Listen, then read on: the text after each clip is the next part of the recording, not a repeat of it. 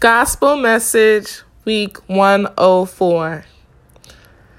Praise the Lord. Hallelujah. Praise the Lord. Hallelujah. Praise the Lord. Hallelujah. I was in church a couple Sundays ago, and I just remember somebody saying, praise the Lord, and immediately I knew the response was, hallelujah. And I've begun to ponder on that and think about why is it that there are certain call-in responses that we do, and we call it praise. It's so mindless, it almost seems robotic. Somebody says praise the Lord and we all respond hallelujah. Now, we do know that hallelujah is the highest praise we can give, but in that moment, is there a connection? Are we actually praising God, or have we just been trained to say hallelujah when somebody says praise the Lord? If I'm going to be honest, when I reflect and look at my own personal walk with Christ, I think a lot of the praise that I do is habitual. It's just out of habit. Somebody says, praise the Lord, and I say hallelujah. Somebody says, shout 7 hallelujahs, and I shout 7 hallelujahs. I don't think these are bad things, but I think if we're not careful, there can be a disconnect. There isn't a heart posture that's actually bent towards the Lord that's offering praise. It's just a call and response. And I don't want to be one of those people who just praises out of habit and there's no connection and my heart posture is not bent towards Him.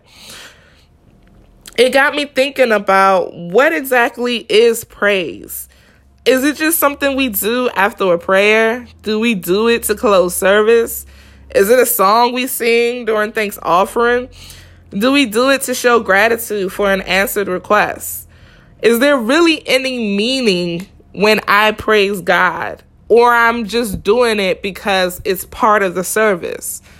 At what point does my praise have a level of intimacy versus just an item number in the order of the service? Webster, good old dictionary, says that praise is used to express happiness or relief for something that did or did not happen. And although I think there's an aspect to that, I also think that we should just praise God because of who He is, because of what He's done, what He hasn't done, and all the above. There's not one reason I could think of where we shouldn't praise God.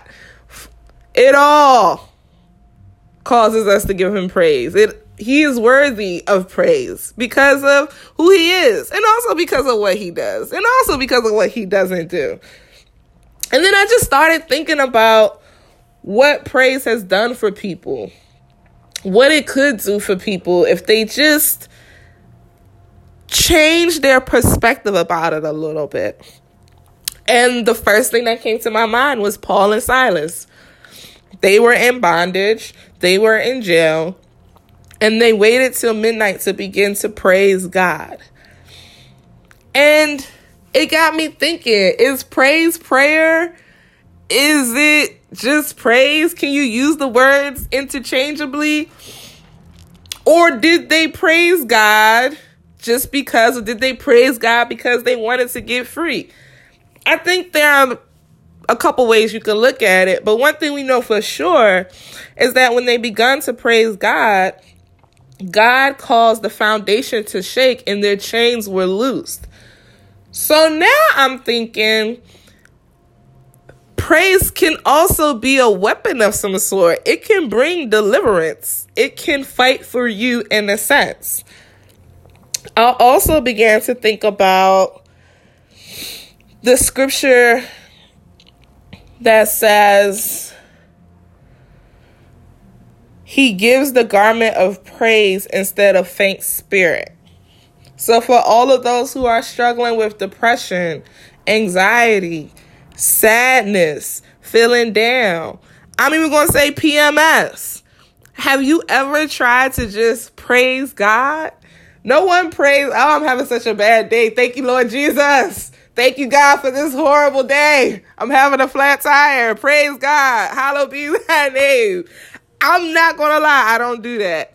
My first reaction is not to thank God because something has gone wrong.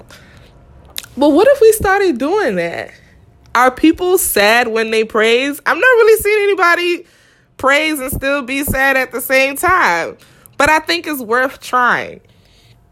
The other thing that I kind of thought about was the scripture that says, but thou art holy, O thou that inhabitest the praise of Israel.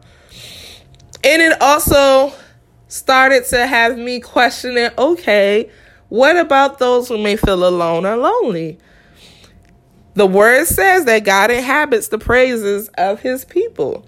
So when you're praising, God's literally in that praise, so you're not alone. He's obviously omnipotent, omnipresent, so we know he's around all the time, and how much more would that intimacy be authentic and genuine when you're praising, knowing and having an expectation that he is in your praise as you're praying. It almost just brings it to life, for lack of better words. I just want us to begin to think about and challenge ourselves and really reflect about how we praise and why we praise. Are you just saying hallelujah because that's what you're trained to say? Or are you saying hallelujah because God deserves the highest praise because of what he has done, because of what he hasn't done, and because of who he is? Are we thinking about these things when we shout 7 hallelujahs? I have to be honest, oftentimes I'm not. I'm just hallelujah, hallelujah, hallelujah, hallelujah, hallelujah, hallelujah, hallelujah. Bow my head, keep it moving, right? I think we all do that, but I want to really challenge us to think about using praise differently. Praising God when we're having that bad day. Praising God when we're struggling with this cycle of sin and this stronghold. We want to be free. We want to be delivered. You have prayed. You have gotten prayer from church, candles, fasted, all those things. What if our first reaction to things was to praise God? I just keep thinking about this the more and more as I'm talking about it, and how different our lives can be, and how our walks with Christ would even become more intimate and solidified, for lack of better words. Yeah. So my prayer for us, myself included, is that we'll stop placing limits on our praise because of what we know it to be and because of what we were taught, and began to explore praise in our lives in a different way that we haven't before. And as you begin to praise him in new and mighty ways, I pray he answers you and exceeds every expectation. In the mighty name of Jesus, amen. Be encouraged.